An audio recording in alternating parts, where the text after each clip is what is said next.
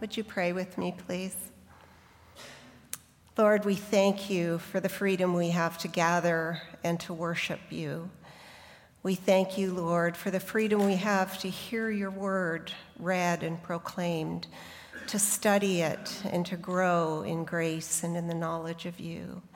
We ask now, Lord, that your Spirit would take your word and make it live in our hearts and minds. Change us, challenge us, encourage us, convict us, teach us, we pray, by your Spirit now. In Jesus' name, amen. You may be seated. Mark's going to read the scripture for us this morning. One day, Ruth's mother-in-law, Naomi, said to her, "My daughter, I must find a home for you where you will be well provided for. Now Boaz, with whose women you have worked, is a relative of ours. Tonight he will be winnowing barley on the threshing floor. Wash, put on perfume, and get dressed in your best clothes. Then go down to the threshing floor.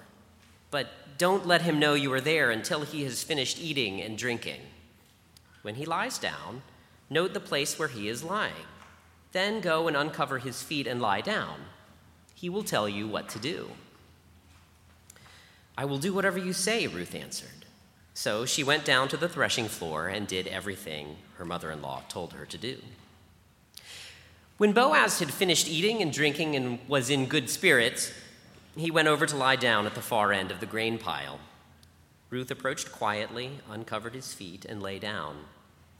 In the middle of the night, something startled the man. He turned and there was a woman lying at his feet. "Who are you?" he asked. "I'm your servant Ruth," she said. "Spread the corner of your garment over me, since you are a guardian redeemer of our family." "The Lord bless you, my daughter," he replied. "This kindness is greater than that which you showed earlier. You have not run after younger men, whether rich or poor. And now, my daughter, don't be afraid. I will do for you all that you ask. All the people of my town know that you are a woman of noble character. Although it is true that I am a guardian redeemer of our family, there is another who is more closely related than I. Stay here for the night, and in the morning, if he wants to do his duty as your guardian redeemer, good. Let him redeem you. But if he is not willing, as surely as the Lord lives, I will do it. Lie here until the morning." So she lay at his feet until morning, but got up before anyone could be recognized, and he said, "No one must know that a woman came to the threshing floor." He also said, "Bring me the shawl you are wearing and hold it out." When she did so, he poured into it 6 measures of barley and placed the bundle on her. Then he went back into town. When Ruth came to her mother-in-law, Naomi asked, "How did it go, my daughter?" Then she told her everything that Boaz had done for her, and added, "He gave me these 6 measures of barley, saying, 'Don't go back to your mother-in-law empty-handed.'" Then Naomi said, "Wait, my daughter, until you find out what happens, for the man will not rest until the matter is settled today." This is the word of the Lord. God. Good morning. For those of you who don't know me, my name is Nan Clark. I am a pastor here for Care Ministries. So we've been looking at the Old Testament book of Ruth over the past several weeks, and each week we've been asking the same question. What does it mean? What does it look like to love like God? To love like God loves.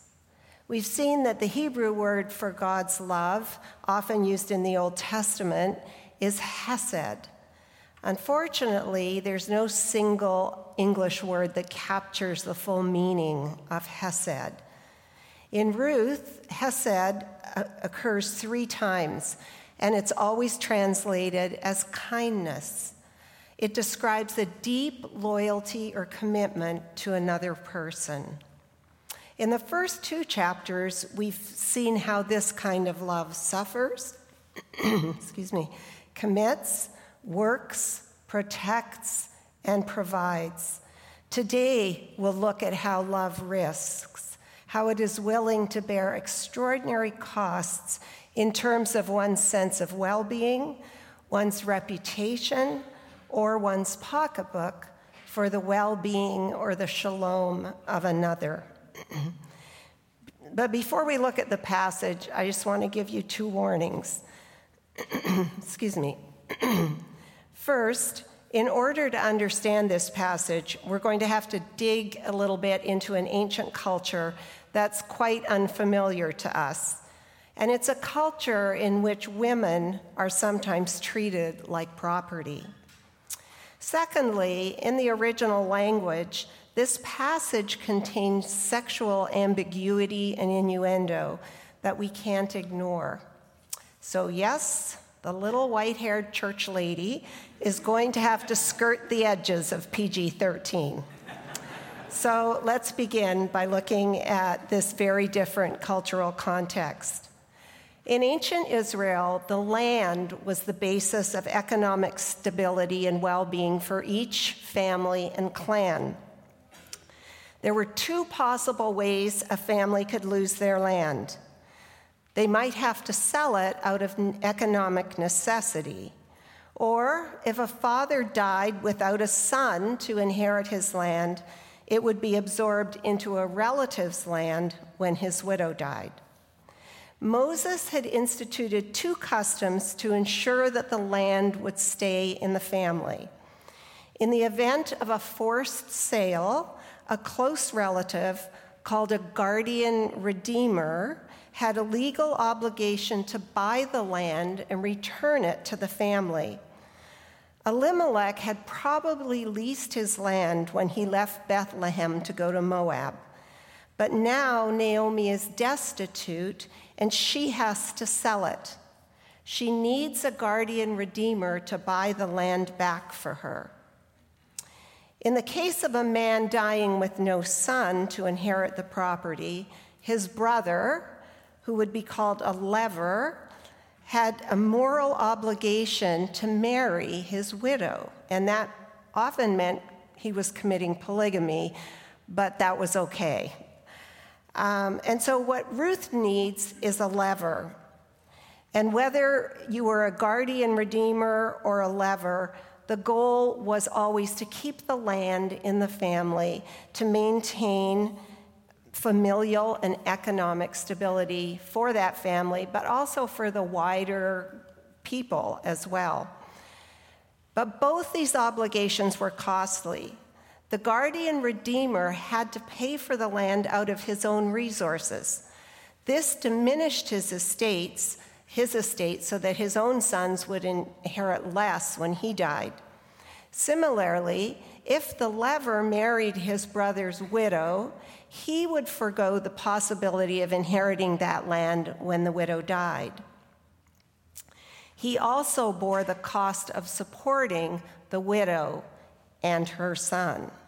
And sometimes it caused complications within the family as well, jealousy and all sorts of fun stuff. So these customs, they seem odd to us, but what they really speak to very clearly is the reality of living in a broken world in that day and the importance of God's people caring for one another as a reflection of how God had cared for them. And so these provisions, the love, the levirate marriage, and the guardian redeemer, form the context for the expression of a costly hesed that shapes the actions of Naomi, Ruth, and Boaz. So let's look at Naomi first. In chapter 1, we know she came back to Bethlehem bitter and empty. Her hope for any future had died with the death of her husband and her two sons. But in chapter 2, when Ruth comes home from gleaning in Boaz's fields, things start to change. Boaz has protected and provided for Ruth, and this is evidence to Naomi that God has not forgotten her. The sign of God's kindness, or hesed, begins to move Naomi from preoccupation with her own emptiness to a concern for Ruth's future. She knows that when she dies, Ruth will be even more vulnerable. She'll be alone, she'll be a widow, and she'll be a foreigner. So Naomi hatches a plan. She's aware that Boaz is not the nearest guardian redeemer, and so he has no legal obligation to redeem her land. But he could function as a lever and marry Ruth. Naomi knows that Ruth is barren. She didn't have any children during the year she was married, so it's unlikely they would have a son, but she may be thinking, given Boaz's age, it's not that important an issue anyways. So at the very least, Ruth would find permanent protection in the household of an honorable man. What I love about Naomi's plan is that it shows her taking a risk to trust God again. There are all sorts of ways the plan can go awry. And she has to work it in a way that spares Boaz any public embarrassment. But what is so beautiful and what we see is her motivation. Once lost in her own despair, now she's willing to take a risk to ensure Ruth's future safety. At great risk to herself, Ruth agrees to the plan. She washes, she puts on perfume, and dresses in her best clothes. She's going to propose to this man, to Boaz, and she doesn't want to do that dressed in her dirty, smelly, sweaty work clothes. Then, under cover of darkness, she goes to the threshing floor. Boaz is there because he and his workers are winnowing barley. So winnowing's hard work. The workers take big pitchforks, they throw it up in the air, and the wind blows away the lighter parts of the plant, and the grain falls to the ground because it's heavier, and so they can pick it up and use it for whatever they're going to use it for. Ruth waits unseen while Boaz and his workers celebrate the job well done. They're eating and drinking after their hard work. From her hiding place, she carefully watches where Boaz goes to sleep. Then she sneaks over, uncovers his feet, and lies down near him.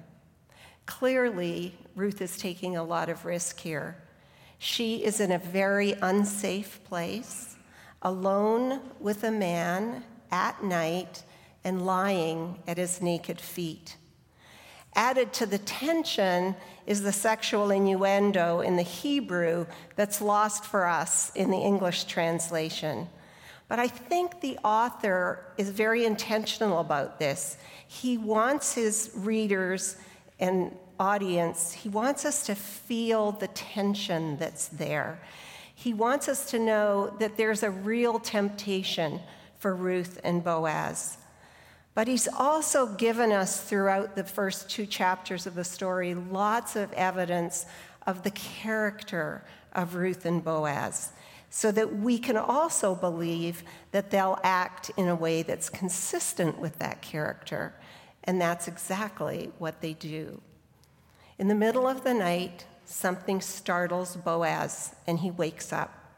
I think it's another one of those just so happen moments that Corey talked about last week. And he's shocked to find a woman at his feet. "Who are you?" he asks. Ruth identifies herself as his servant, but now she veers from Naomi's script. Instead of waiting for Boaz to tell her what to do, Ruth boldly takes the initiative. She ups the ante and asks for more than a levirate marriage. She tells Boaz that he's a guardian redeemer of their family, challenging him to be that for them. She is asking him not only to marry her, but to go the second mile and redeem Elimelech's land and family. Naomi has taken the risk to trust God for Ruth's sake, but in a surprising twist, Ruth risks her life, her reputation, and the humiliation of possible rejection for the sake of her Israelite family. And we see that same kind of willingness to risk for another's good in Boaz, too. Boaz assures Ruth that she's not in any danger. He knows the risk that she's taking. He understands that it's not for herself. It's hesed. It's the same kindness and loyalty that drove Ruth to leave her homeland and family and now drives her to seek the well-being of her new family. And we also learn why Boaz has not acted sooner. He assumed that Ruth would prefer a young man, even a poor one, to the older Boaz. But he's also underestimated the commitment of this young Moabite woman that she has made to bind herself to Naomi's God and his people. There's just one problem. There is a guardian redeemer closer than Boaz, and he has the first right of refusal to redeem the land. If this man refuses, Boaz promises, he will do it. Since it is unsafe for Ruth to return home, Boaz tells her to stay the rest of the night on the threshing floor. I can't imagine that either of them got much sleep. Ruth's adrenaline must still be pumping, even though she knows she's safe now. Boaz is perhaps thinking about the risk he's taking. If anyone finds out Ruth is here, they'll assume the worst, and my reputation will be ruined.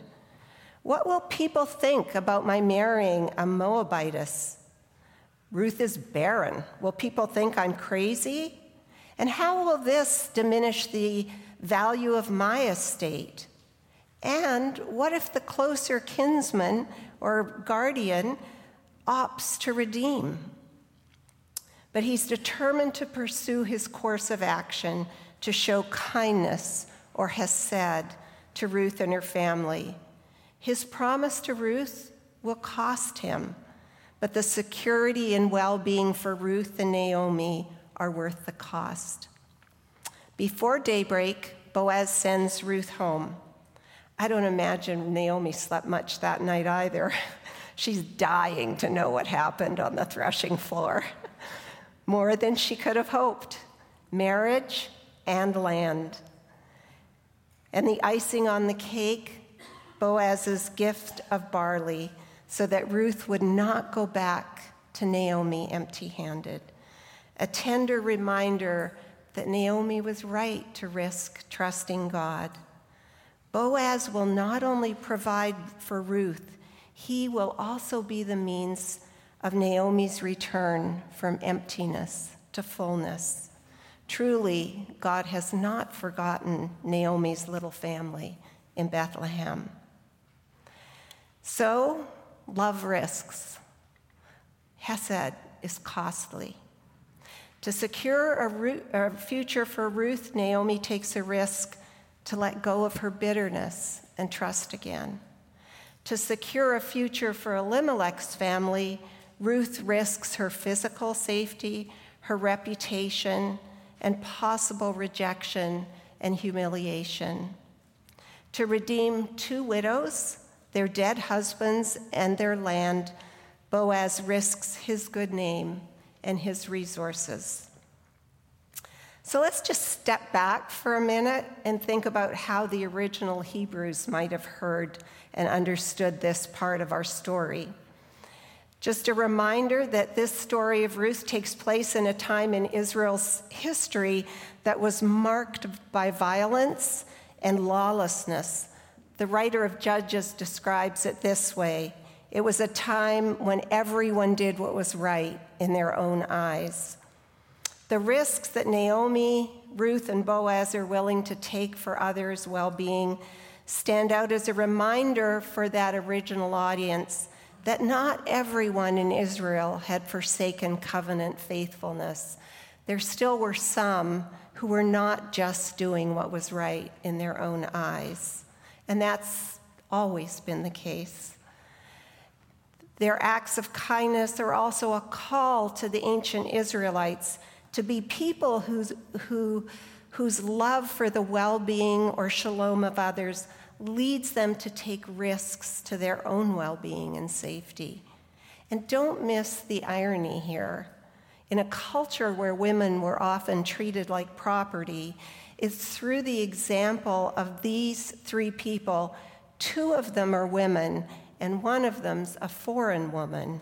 It's through their example that God is calling his people to the kind of love that reflects his own character.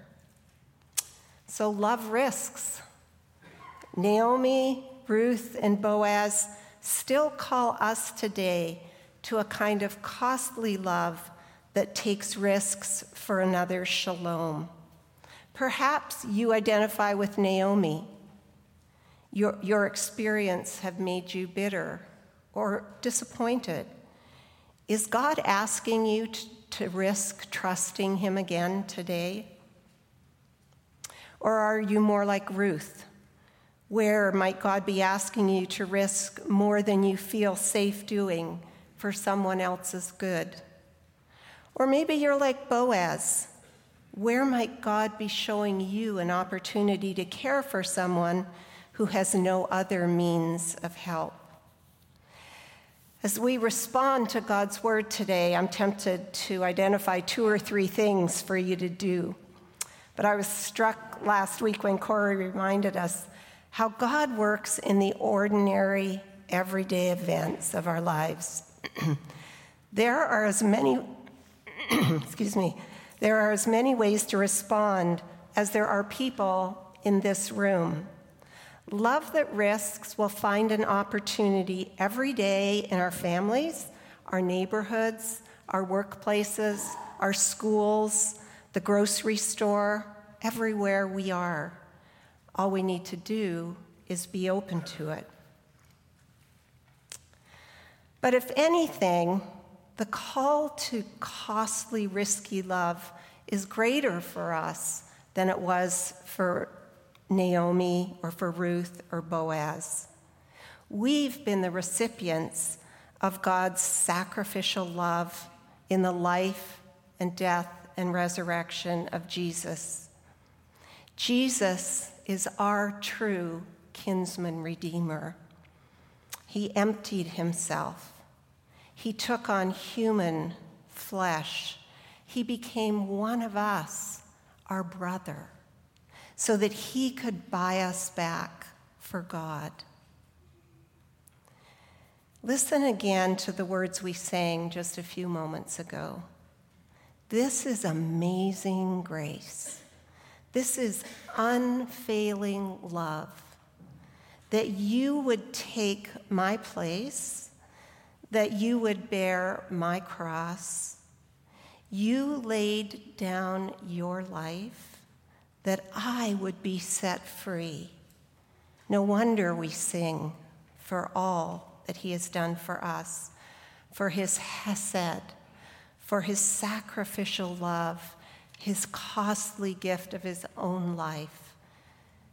And he calls us to that same kind of love, a costly love, a love that risks for others. And that's why Paul writes in Ephesians 3, he tells us to be imitators of God. And how do we know? What does it mean to imitate God? What does it mean to love like God loves? Walk in love as Christ loved us. He's our example. Walk in love as Christ loved us and gave himself up for us, a fragrant offering and a sacrifice to God. May we be a fragrant offering and a sacrifice to God. Before we pray, I'd just like to take a moment or two for us to be silent and for you to listen to the Holy Spirit and for how God might be speaking to you, encouraging you, convicting you, leading you to take a risk. So let's just have a moment of silence before I pray.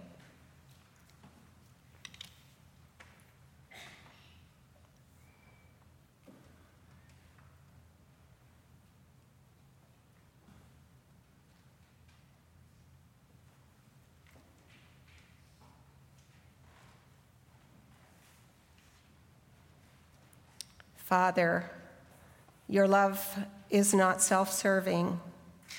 We see your love most clearly in Jesus, our true guardian redeemer, whose self-giving love brings us healing and wholeness, forgiveness and freedom, peace and hope. Would you deepen our understanding of your love so that it drives us to risk loving others for their shalom? We ask in Jesus' special and precious name. Amen.